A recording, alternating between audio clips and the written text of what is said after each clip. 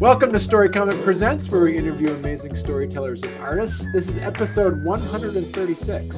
I'm your host, Barney Smith of StoryComic.com, and we're excited to have with us the award-winning and internationally celebrated children's book author and illustrator, Arthur Strangekin. Arthur, Woo! how you doing? Good, and you?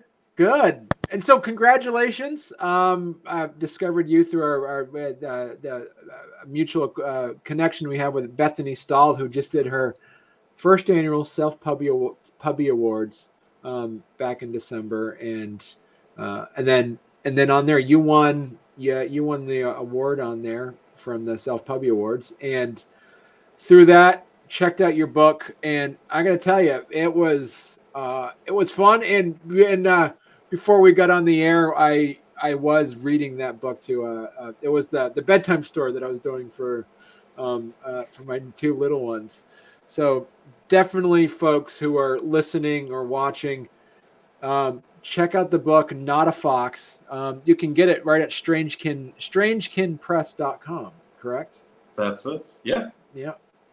So I wanted, it's like the book itself is such a fun book, and what I want us to do is first kind of like jump right into it and kind of talk about kind of like your background, Arthur, how you got into writing the children's book, and how you kind of, and then what we'll do is we can start talking about how you went through the scripting and the scripting of it, the storyboarding of it, and all that kind of stuff. And maybe we'll provide some good advice for folks out there who are looking to publish their own children's book. So tell us a bit about that, Arthur. How did you kind of get to writing the book? Sure. Where to start? So like, do you wanna know like how I came to, I don't know, like thinking about the career? Sure. Or yeah. Like just the book, right? Yeah. No, did the career too? How you got into that? The whole thing. Okay. Yeah. So it all started when I was born. No, I'm kidding. Okay, but I will take you back at least very short story on primary school, high school, and then after that, right? So in primary school, I knew that I was a good artist, but I was a bit rebellious in that. So I was that kid that like people knew could do good art, but I also would do my own thing a lot, right? So like, and I have a specific example of like, you know, the teacher had asked us to do a chameleon and a tortoise, and I can't remember what else I did this to, but I had a phase where I think it was like a Coca-Cola ad or something on TV. Yeah. And I had a phase where I would like do the assignments, but I would like put sunglasses on the character and make them hold a Coca-Cola, like have a Coke and a smile, you know? So like the teacher would be like, you know, they'd look at it and go, yeah, this is good, but this is not what I asked for. So I would get like B's and C's, you know, but like, yeah, I didn't care. Because like the reaction of the rest of the class was awesome. You know, they'd be like, what are you doing? It looks cool, but that's not what the teacher asked. And I'd be like, whatever, it's fine, right? So anyway, so then I started sketching, and I kind of sketched randomly here and there. Then the next funny story about me was in high school. So in high school, I thought to myself, okay, cool, I'll take art because I like art. Right. So I think it's grade 8 and grade 9. You're supposed to do 10 subjects that included art, and then in grade 10 you choose your 6 subjects, right? So one of those could have been art for me. But like my experience of grade 8 and grade 9, like I did not understand how the art teacher would score stuff. Because like to me, like you make art from the heart, right? And you make it to move people. Right. So like I would like do that. and I'd submit it, and I'd get like marked against criteria that I really just didn't understand. So in a weird move for me, like I didn't take art in high school, which was, I don't know, like maybe a bad choice. I have no idea, because it kind of like died for a good couple of years. Because then I joined after high school. I tried some stuff at university, didn't do so well there. Started working at a bank. Luckily, I had a art-related opportunity at the bank where I started developing e-learning. So that's like online training, right? And in there, I had a chance to get into design, and then that was kind of my career for like 7 years, just doing working in learning and development and doing e-learning development, right? Right. So there is where I got the opportunity to learn about to learn how to use like Illustrator and InDesign, the Adobe stuff. Anyway, so then I kind of got, I feel like I got burnt out, because I'm like the type of person that when I get work, you know, I put my all into it, right? So I kind of burnt out on that career, and I decided I needed like a life change and whatever. Yeah, fast forward to probably 3 years ago, I quit my job, and I thought, let me make an effort towards this whole picture book thing. So this brings me to, and I really hope that I have some advice for other authors, because this is my first book, and it took me, I have to tell you, I maybe have like a very basic but like sort of lesson for other artists that probably has nothing to do with the actual illustration or the making of the book.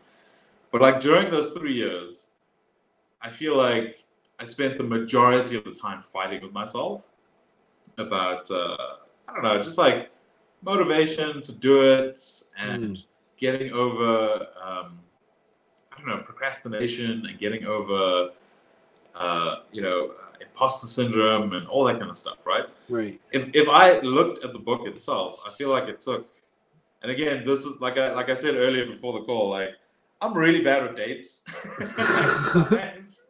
So I'm gonna rough it out for you. I feel like it took between 3 and 6 months to do this book, and that's because I had a whole bunch of things going on in between. I really don't know. I think next time when I do the next book, I'm gonna start tracking it to check the actual timing, right? Right. But yeah, that was like what, middle of last year. So what I have been doing for the rest of the time, I really can tell you. I mean, I was contracting and stuff, you know, I still got to keep the lights on. Right. But yeah, did that answer your question? It did, yes. Yeah, no, it's good. Okay. So talk to us a bit about, as well as, so this is, like I said, this is self-published, and what were some of the steps that you had to do? For those folks out there that would say, "Hey, I got a book. I don't know what to do with it. I put it together. Arthur, help me out. How did you get that? How'd you get those stars on there? How did you get people to read it? How did you submit it to to places to get noticed?" Whew, okay. So it's funny that you asked that, because that's actually a weak spot that I have come to realize. So I'm very happy with the book. I'm very happy with the way that it was written, and especially for my like first illustrated sort of product, like I'm very happy with it. Right. I definitely think there's areas of improvement, but I have no doubt that with every book, like I'll learn more and I'll get better and all that kind of stuff. But one of the things that was really exposed for me during this process was that I suck at the marketing side of things. And like I'm part of like children's books groups on Facebook, and I kind of like check their the conversations going on and whatnot, and just I suppose that was also some of the stuff that I was doing during that like 3 to 6 months is looking at how I can get the word out there. Right. So I don't know if I have advice for other people, because I feel like I've sucked at it, Right. I submitted it to the Self Puppies. I did a couple of other things that were unfortunately like pay for, so I'm sure you've heard about that before. There's a lot of pay for sort of marketing where I don't know, like you pay $20 or $30 or whatever, and people will share it on their social medias and all that kind of stuff. And I didn't feel like I got a lot of sort of mileage out of those things. Okay. So yeah, really bad answer to your question, but just to follow on from that, it's funny. Like in the past, so I made a decision at the end of last year to really start to focus on that, and the decision back then was to start building my own audience, because that's what I was noticing was a lot of the paid for marketing stuff was really just saying, here's a paywall up front for you to access my audience. And that really, that can only go so far. And look, I do have to mention that there are a lot of self-published authors that do really, really well with, feet to the pavement, pound the pavement, whatever you want to call it, talk to a lot of people, run the whole social media campaign thing. I know I'm bad at all of that. Like, all you got to do is go to my Instagram. I've got like one post right now. So I know. I'm very introverted. I know it's something that I do have to get better at. But so the decision that I made at the end of last year was to sort of work on my website a bit more, work on the blog, start pulling some traffic in so that I can build my own mailing list and my own audience. That has since shifted. So it's funny, in the last 2 weeks, I've kind of gone through like a completely different sort of change. So that stuff is still on the books for this year. Right. But what's kind of come up as a new idea that I want to focus on right now in the beginning of the year is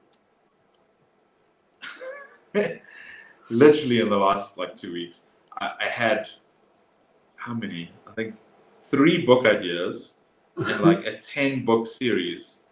And it's like the craziest thing, because part of the decision to focus on the blog was like, okay, I'm not going to write anymore until I get at least this much traffic on my website. So I'm going to put all of that down. I'm going to focus on this, and then the ideas start coming, right? As soon as you say I'm not going to do it, then the ideas start coming. So I had a couple of ideas there. Then I don't know how I came across this concept, but like I started looking at literary agents, funny enough. Okay. So yeah. So literary agents are kind of like the pathway to traditional publishing.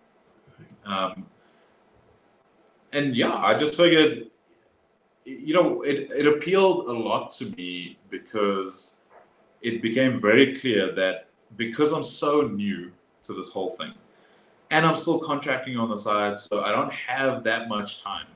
Right. And I want to focus on the book. It became very clear that I needed someone else with a lot more experience than me. Having said that, I have done a lot of children's book courses. Again, that's probably what I was doing during the 3 years of time that I wasn't writing, was procrastinating by learning from other people. I don't know. It was kind of productive, right? But I do have to say, during those courses, they are very scarce on the marketing side of things. So that's what made this whole literary agent thing very appealing to me. Was there's these people, there are these people that have like decades of experience in publishing that can advise me, that are on my side, that I can learn a lot from. Like a lot of them, not all of them, but some of them actually have like editorial background. So when you submit to them, they'll actually give you changes and revise. Others, it's not all of them. Others will kind of just take your book and forward it on to publishing houses. Right. But like I'm looking for that kind of situation. It's not to say, by the way, that you know I'm leaving. I don't want to do self-publishing. It's literally I've kind of just made this decision to look at this children's book career as a long-term career. Right. So and I want to try everything, right? So I'm going to try this literary agent thing. Try having them submit to publishing houses, and if it goes badly, it goes badly. You know, I know there's a lot of people that look at going the agent and then the traditional routes as like having a bunch of hands in your profit, but one of the decisions I made was to sort of put the learning and the product first before the profit. Even though I share the same dream that a lot of authors have, which is, to sort of make the full-time living from my books, I also realize I've got a lot of learning to do. Yeah. So talk to us about, as you mentioned, like just the actual process you did. Okay. So, first question, where did the idea Not a Fox come from? So I keep a notes on my phone called Book Ideas, and on my OneNote on the computer, and yeah, they just I'll look at random things. Like I don't really have a set process, and I don't think like ideation should be set. Right.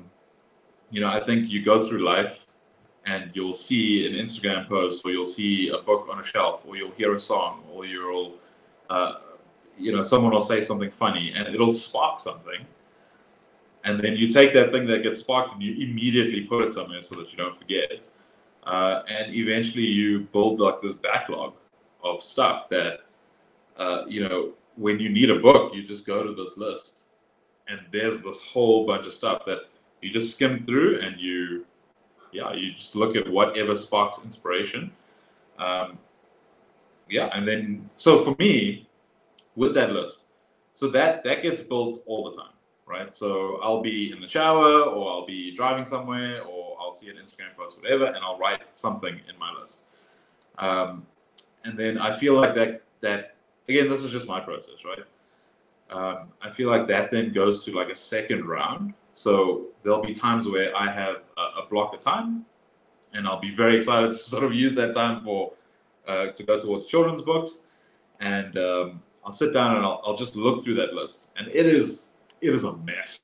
That's why you go to second round, right? So in second round, I'll just skim through that whole thing, and I'll pick out certain things that are triggering an inspiration, and then I'll try to sort of plot something out. Which is weird for me. I always thought like I was far more visual, but like I always start with the text, at least a rough text. And then from there, if that text is still inspiring me, still like I still have a feeling like there's something there, right? Then I'll go to the next step, which is sort of thumbnailing out. And I'll show you an example. Super rough. Okay, sure. So I've thumbnailed out one of. You remember I told you there were 3 that I had, right? So I've thumbnailed out one of them. Okay. Bam! Can you see? Right there we go. There you go. So okay. There we go. Yeah. So this one's about. Oh my gosh! It's 2:00 in the morning. Please forgive me. So this one's about a boy and a monster. Okay. Yeah. I'm trying to remember what this thing was about. Boy and a monster. Oh, right. Okay. So, yeah, this whole book's about the boy trying to eat the monster. I mean, the monster trying to eat the boy. Okay. Yeah. and he successfully does. But that's yeah. I'm not going to share the the climax because that'll spoil things. But yeah. So what you did is, like, for instance, like Not a Fox, you, as you said, you kind of like storyboarded it out a bit, and then What did you use for the art itself? What did you are you a pencil, pen and paper person, or is it all digital? How did you put it together? Oh, okay. So I started with pencil and paper. Okay. To be honest, I do not have. I mean, this is the first one, right? So I don't have my process nailed down. Right. I am a very process type person. So I kind of jumped. Hey, yeah. This is the first one. So I was like jumping back and forth between pencil and paper and Procreate and my Apple Pencil. Okay. So let me just try and remember. So initially it started on paper and pencil.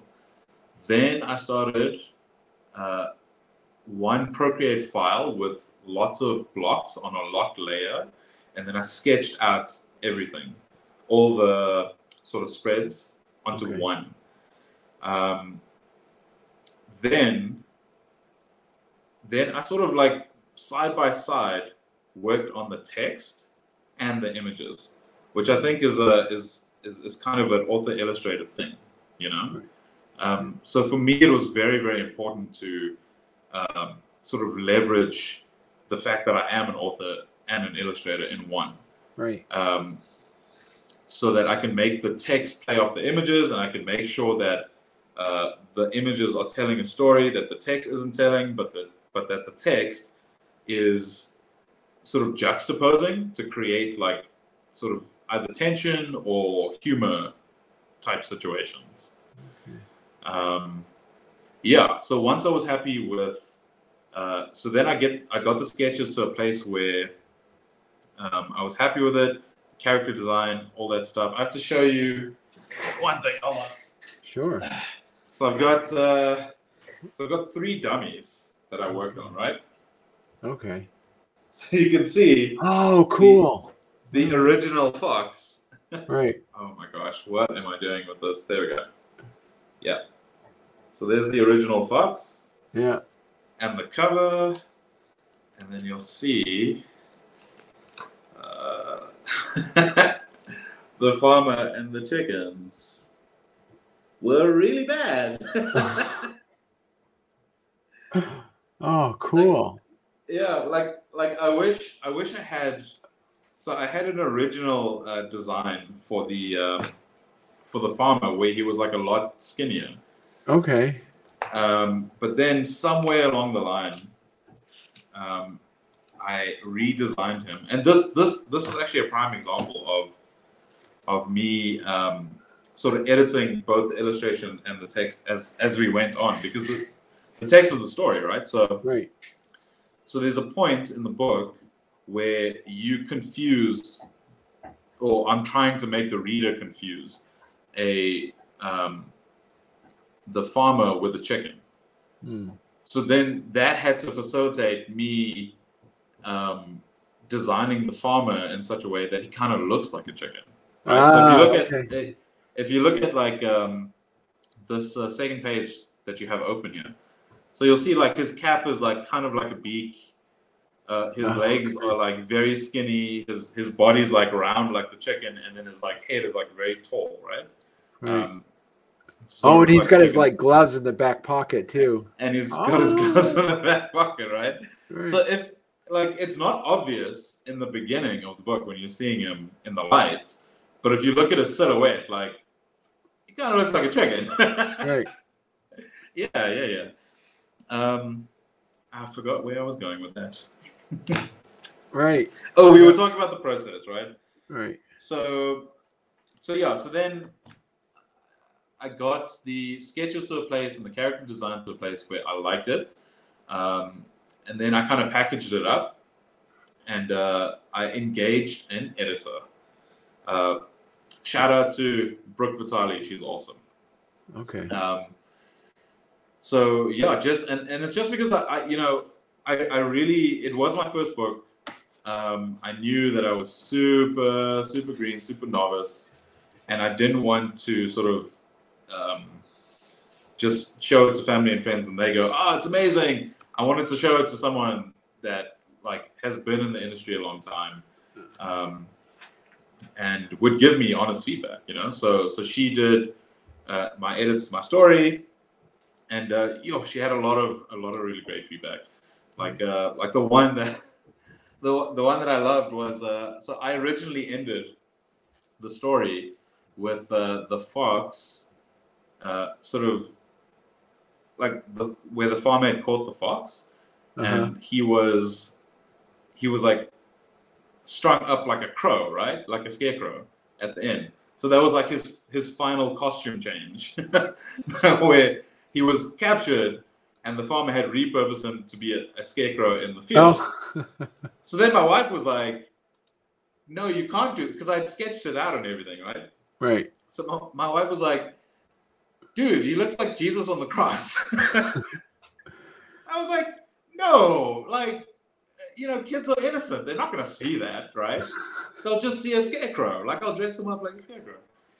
And eventually, she kind of won out, and Brooke agreed. So Brooke actually suggested a different ending for the story. So I was like, okay, yeah, I can see it. Right. Oh, so our mutual friend Bethany Stahl just says, "Hello, I love hearing that Arthur is going to try all avenues with publishing. All paths are valid and exciting to hear about it." So, awesome! Yeah. Yay! And she did say your storyboard looks great. So yeah. Great. That is so cool. So as you said, you kind of utilize. I love the idea that you created those kind of like. So those, what did you call those? Those books. What did you call those books again that you made? Those storyboards. Oh, the picture book dummies. Yes. Yeah. Yeah. So these guys, 3 of them. It was such a pain in the butt to make. Would those, okay, were they, that was post storyboarding, that was in between scripting, storyboarding, then you made these, then you did the illustrations? Is that how it worked? Okay, so I scripted the story. Yeah. Then I did the thumbnails. Then I put the two together. And then those two together went through several rounds of changes. Okay. So for myself, and I wish I could give credit to the courses that I did on children's book making, but I did a bunch of them, and I can't remember which was which. But like what I did was I really tried to intensely question my story, right? So like one of the things that you do with your illustrations is you ask a bunch of questions like, am I using the space correctly? Like the negative space and the positive space. Am I drawing the reader's eye in a certain flow? Yeah, like this one. Like this one starts up, goes down, goes up, and then eventually lands on the silhouettes. Right. And then it even continues a little bit more. Like you'll see the light is drawing your eye in that direction. Right. Yeah. So it's stuff like that, So I would do those rounds of questioning for the illustration side, and then there was also rounds of questioning for the story side. Like, am I following a story arc? Am I building enough tension? All that kind of stuff. So I went through my own rounds of changes there, and then I went through rounds of changes with Brooke. And then the last thing is like the final polishing or the finishing off of the illustrations. And even there, like I had so many self changes for myself that I just had to start like an Excel document because I was losing track. And which brings me to, I suppose, the biggest lesson that I learned was the determination to pull all the way through. Because like there were many times from the beginning of starting the development and design of this book till the end, where I was like, man, the story sucks. No one's gonna like that. Maybe I should stop and go to another one of my story ideas. And I just had to sort of convince myself, like, no, I need to finish a product, no matter how I feel about it. And my feelings went up and down. Like that's, I hope that that's something that I can sort of resonate with other authors. I at least hope so. That other authors are sort of feeling the same way from beginning to end of their book, where they're like, oh, man, I should give up, but I had to push through. So I took all of my like scribbled notes and I put them into an Excel document, and I had a status next to it that said done, in progress, or haven't started, in progress, and done. And I just worked through it until I got to the end. And even during that process, you spot stuff along the way, Right. where you're like, got to fix this, or you got to worry about your character continuity. Like the one that jumps to mind is I had changed the texture on the farmer's beard, but that was like in the middle of doing changes to all the illustrations, and I noticed that it wasn't the same on every page. So then I had to go and apply, and there were a bunch of those sort of character continuity visual stuff that I had to fix. The cave wall was another one. Like, there were just a bunch of them. Right. So what was your? So at what point did you bring in the editor? Did you bring it in right from the first draft, or you already had your Procreate illustrations done?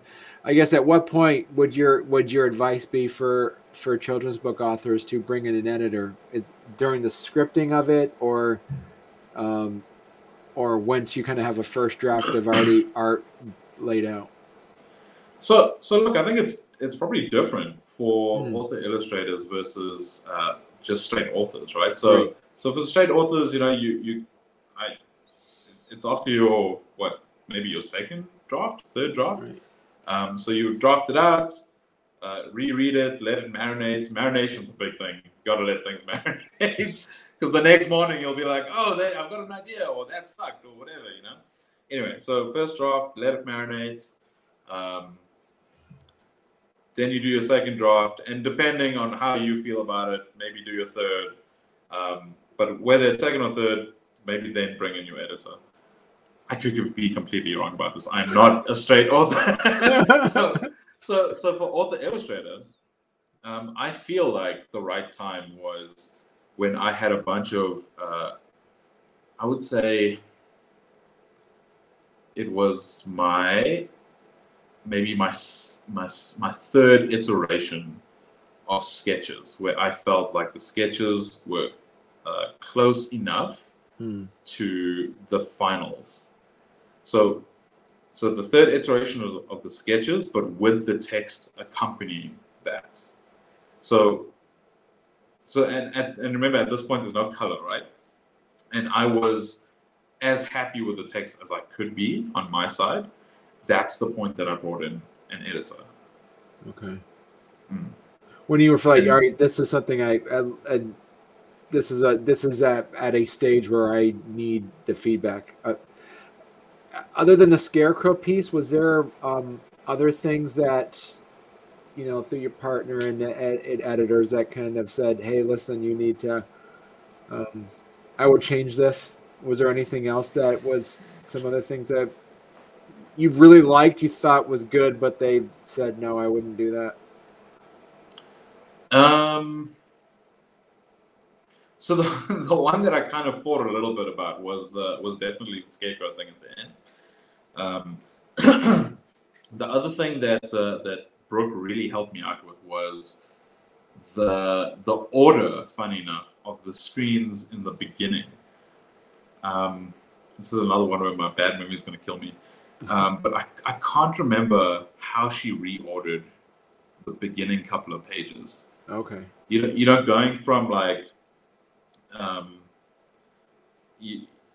like he's looking through his binoculars at the farm, and he's like planning his thing. I feel like she swapped those around. Okay.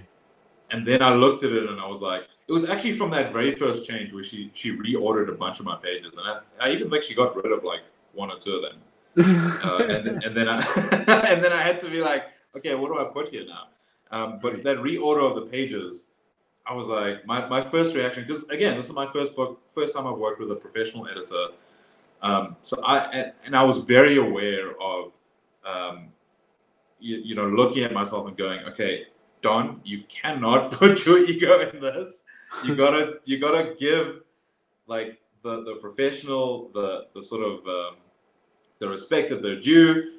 don't fight about stuff. Just try. And I thought, cool, we're drafting here. So what's the worst that could happen? Like, she gives me feedback. I then maybe have to resketch a couple of things, change up some text, and then I'll put together another dummy, and I would have had my previous dummy, right? So then I'll have the dummy with the changes that I may not necessarily agree with, and then I'll read both, and I'll see what the sort of experience is. Then I'll give it to my wife, and I'll let her read it, And so yeah, from that first reorder, and then me going, I'm not sure about the order of these changes. I had it in a certain order, the page order, for a reason, because it had this flow, and I was convincing myself and whatever.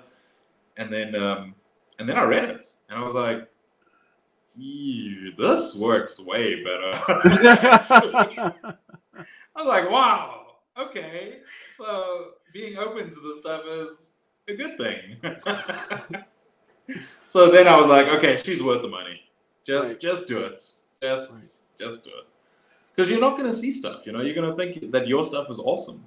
Right. So that's the whole reason that you get like an outside person with a lot of experience in like the children's book market, like decades of looking at like lots and lots and lots of books. Part of my research was to read lots of picture books, but like there's no way I could compete like whatever it is, 10 years of putting out books through traditional publishing houses, So yeah. So what would be your advice if somebody says, hey, I got a good book. Arthur, where'd you find your editor? Where would be a good place to start looking? Look, I found Brooke on Reedsy. So Reedsy's cool because it's got a certain credibility. They also have a bunch of reviews on there. It's like their CV, right, for all these different editors. So you can read on there and just get a feel for them. Whatever sort of strikes your particular stuff that you're looking for. Yeah. So if you go into the marketplace, then you'll see they've got professionals ordered by like sort of the development process of your book. So right from what is it, like editing? I don't know the steps, but anyway, it's there on the side. Right. They've got a marketing tab. They've got an editing. They've got a website tab, all that kind of stuff. Nice. So yeah, I found her there. Then what I did, another cool thing that Reedsy does is it allows you to select a group of them. I think up to like 5 different editors, and that's what I did. I didn't know Brooke. I didn't at the time, and I selected a handful of them, and I sent a proposal to each of them, or request for quote, sorry. And then some of them got back to me. Well, all of them got back to me, and I just kind of went with like the best price for the best value and the best experience that I could get. Right. Yeah.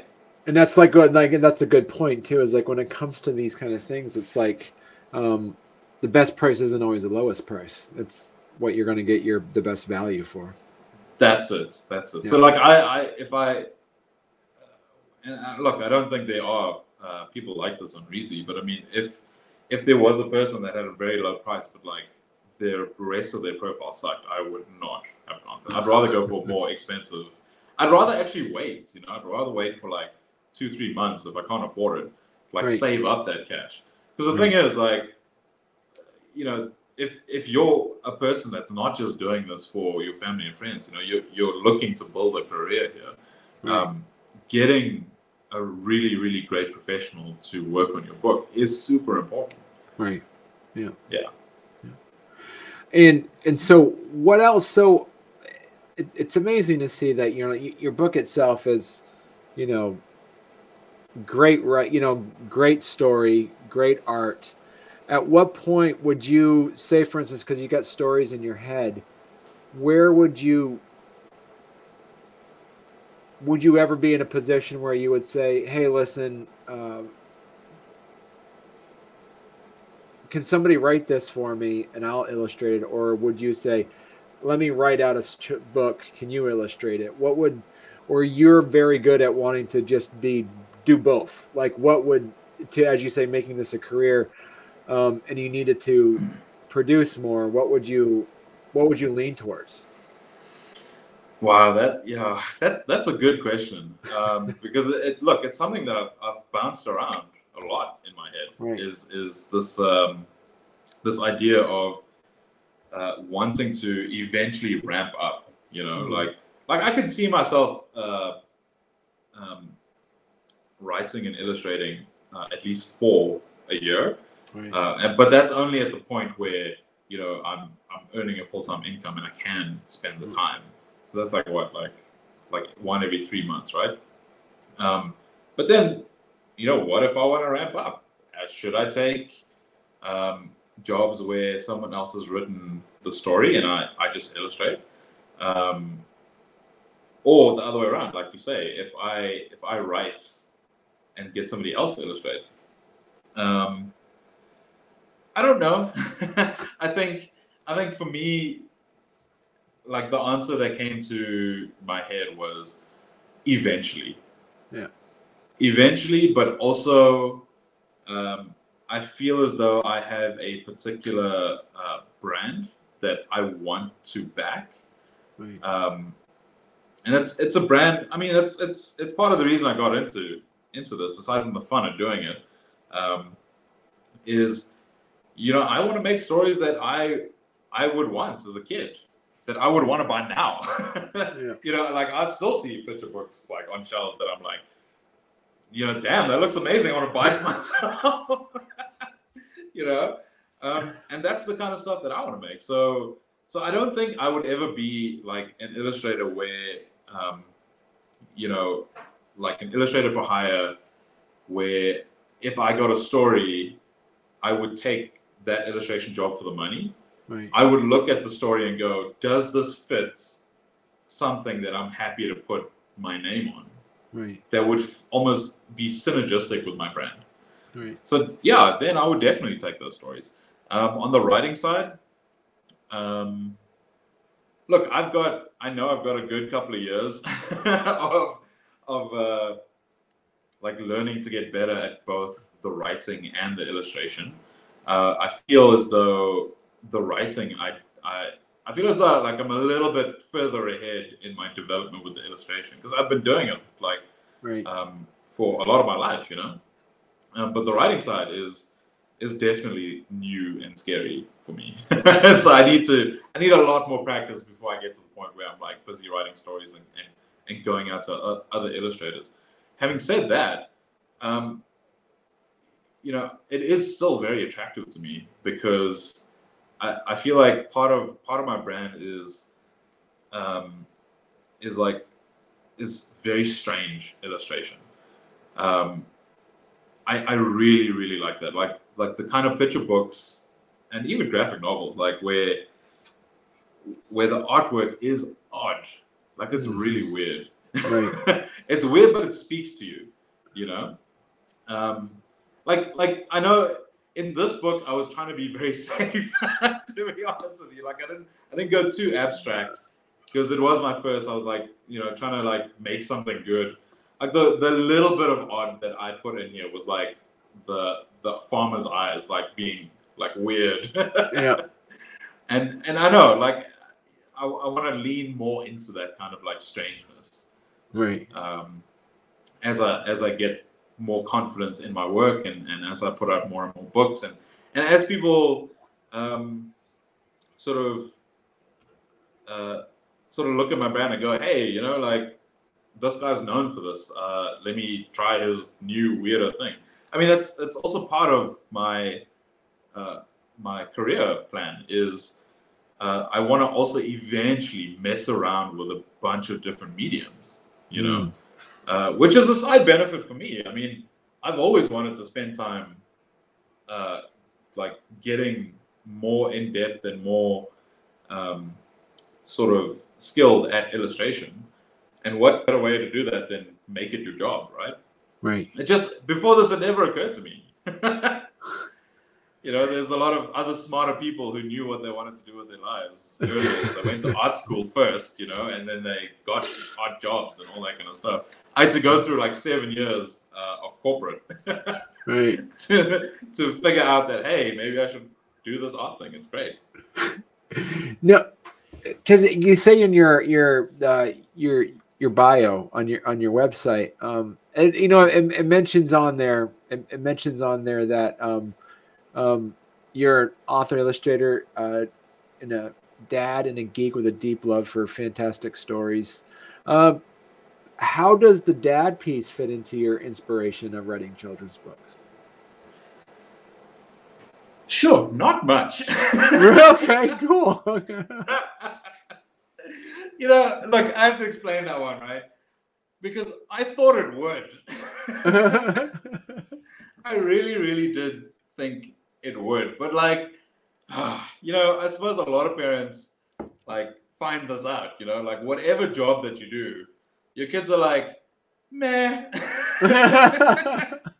It's so funny. Like I've seen like even you know, have you seen like the Avengers interviews when they talk about the kids? It's exactly the same thing. It's like, Right. hey, you know, your dad's like Iron Man or your dad's Thor. What do you think about that?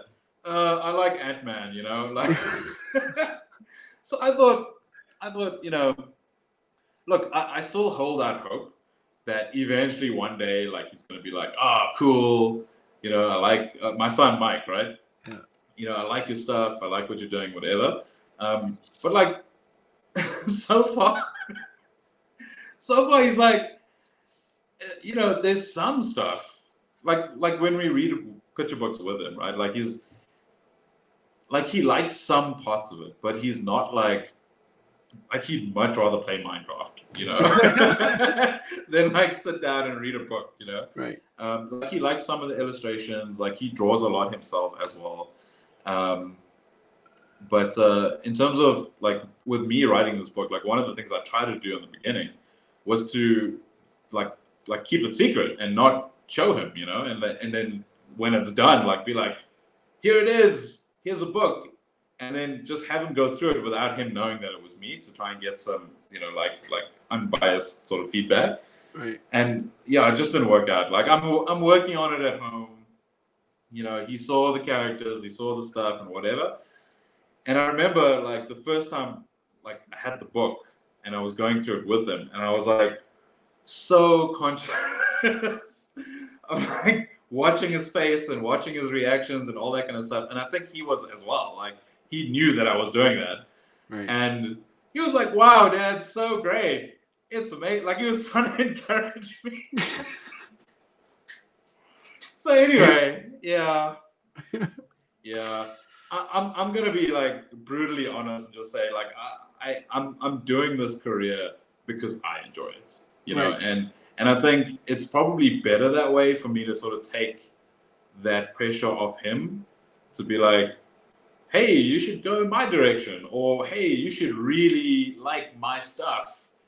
Yeah, I think it's better to not have that pressure with my son, you know, to just be like honest with myself and be like, I like drawing pictures. I love stories. I've always loved kids' movies. You know, I still cry to like the Kung Fu Panda movies at the end. You know, like I love them that much. Like I've always loved comics as well. It's my thing, you know. And if kids enjoy it, cool. Yeah. Well, good. So Arthur, we're knocking at the top of the hour already. So wow. Yeah, see, that was quick. It goes quick.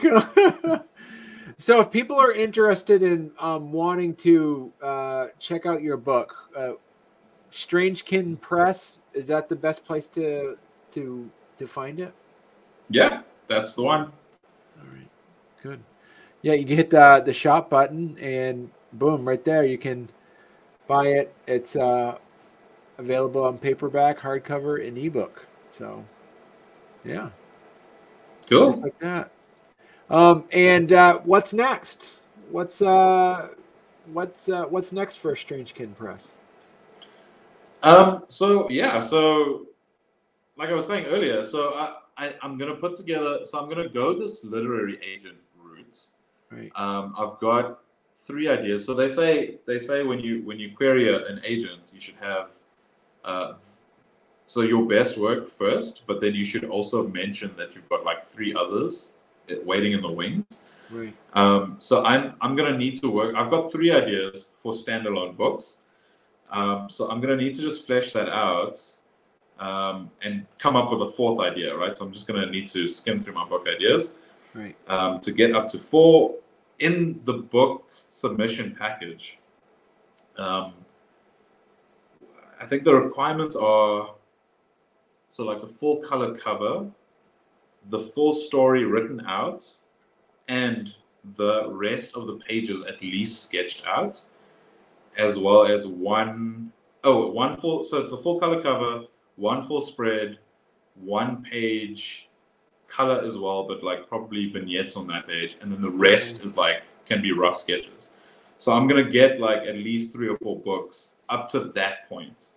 Okay. At that point, then I'm gonna query an agent, and we'll see. You know, like if they want one of those books, then that'll probably go through the whole process. You know, going out to traditional publishing houses.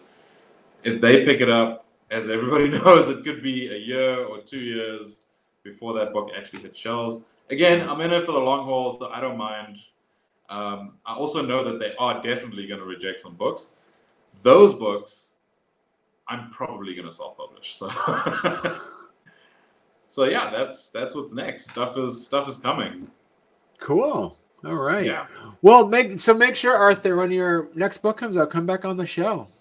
Please, I would love that. Yeah. I would absolutely love that. I'd love to have at least 4. I'll be like, Bonnie, look at my 4. Yes. And also, I can schedule it earlier, so you don't have to be up at 2:00 in the morning where you are. So we can really do that. Well, now that I know that would be great. All right, so I'll let you go, and then I'll let you get some sleep. How about that? Thanks, man. Yeah. Have a great day. What's the time by you? Almost 8 p.m. here, so yeah, not too bad. Not too bad. No, yeah.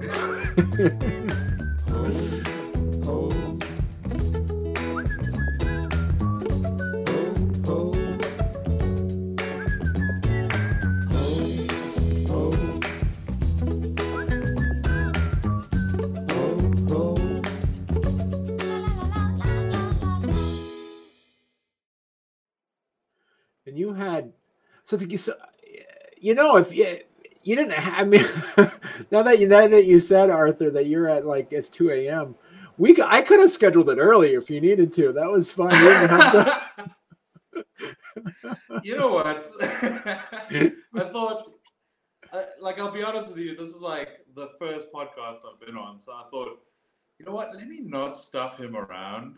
Let me just wake up really early. And then I thought to myself, okay, so I'll wake up at 12 o'clock and I've got like 2 hours. I'll prepare then. Anyway, so that didn't quite work out. So I'm going to be riffing a lot of this interview, just so you know. Yeah, I mean, I've done people in like you're at that neck of the woods. I've done some schedules earlier. So yeah, that was very polite of you to even not even ask. So I would have done it earlier for you. If I had known that, I would have.